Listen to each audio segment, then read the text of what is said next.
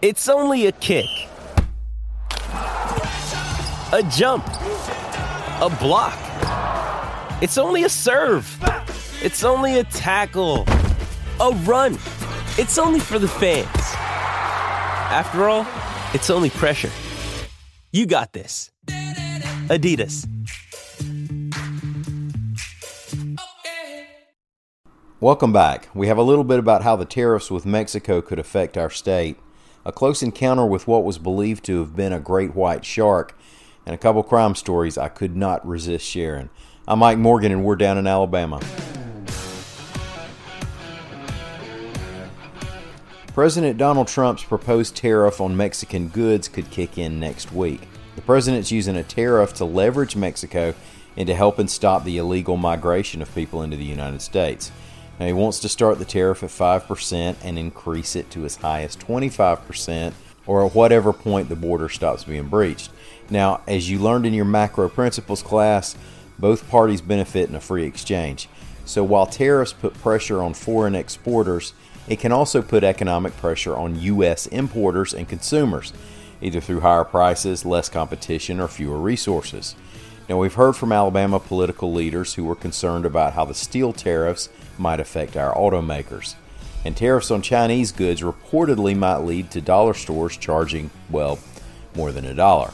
So, who might the Mexican tariffs affect in Alabama? We have AL.com business reporter William Thornton to brief us on that. How important is Mexican trade to Alabama, Bill? Well, Ike, Alabama imported $4.2 billion in goods from Mexico last year, and that number's been rising over the last 3 years. What we mostly get from Mexico is oil and gas, about $1.5 billion worth.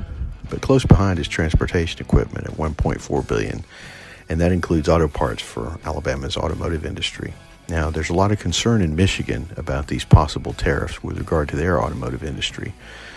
But the interesting thing is that over the last 3 years, the percentage of auto parts Alabama has gotten from Mexico has gone down, while at the same time, the parts that our aviation industry has gotten from Mexico has gone up. So the tariffs have the potential to upset several important Alabama industries.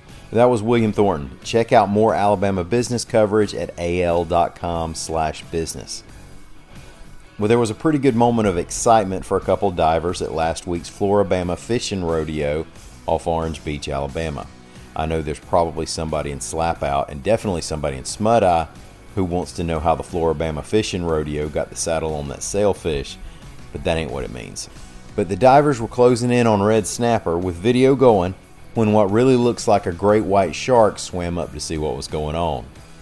Paul DeCure told Fox 10 News that he and David Murphy were about 30 miles out when the great white swam by. He estimated it as more than 10 feet long.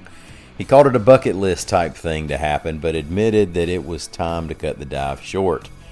And we don't blame him. Look, the Gulf waters are full of all kinds of sharks. Every summer there are a few videos of sharks along the Gulf Coast that go viral, but sharks are just a regular part of life for divers and fishermen.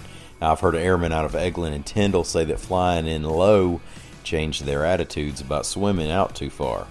But it is what it is. I've had sharks swim up to me while I'm waiting for a mullet, and you know you're probably fine, but it can be a little spooky.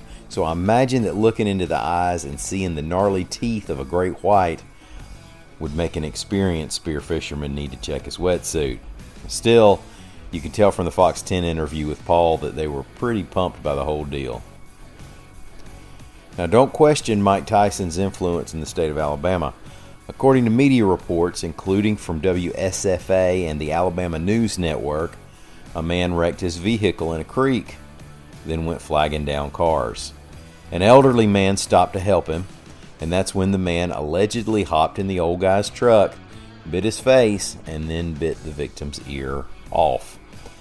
Just like Johnny Paycheck's friend in Colorado Kool-Aid, but instead of a knife, he used his teeth. Now, that's probably the weirdest part of the story, but coming in second place is that the man was only in his underwear. So clearly the suspect here needs some help. We hope he gets it. But first, we also hope that the victim gets taken care of. The Alabama News Network reported that he was airlifted to UAB Hospital.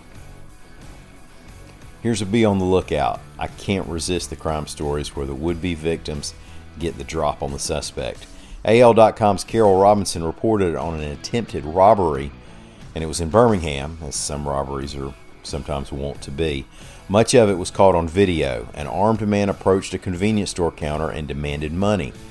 The man and the clerk began to tussle over the gun. The clerk managed to take the gun away from the man, who then fled in a four-door gold Buick. Check out that video on al.com/crime if you can. Police are hoping to get some help identifying the man. Now raise your hand if you've ever heard anybody in Alabama who fits this description. He's a white guy, looks like he enjoys a good meal, at least as much as I do, and he was wearing a Crimson Tide camo ball cap. Seen anybody like that around here? He was also wearing a bandana like a Wild West outlaw, but before he pulled it up, cameras had already taken pictures of him. Those are in the online story as well. Anyone with information is asked to call Birmingham robbery detectives or Crime Stoppers. Well, thank y'all for listening. We will return tomorrow with more of the most Alabama news you'll hear all day. Until then, won't you come on by and see us on the internet at al.com.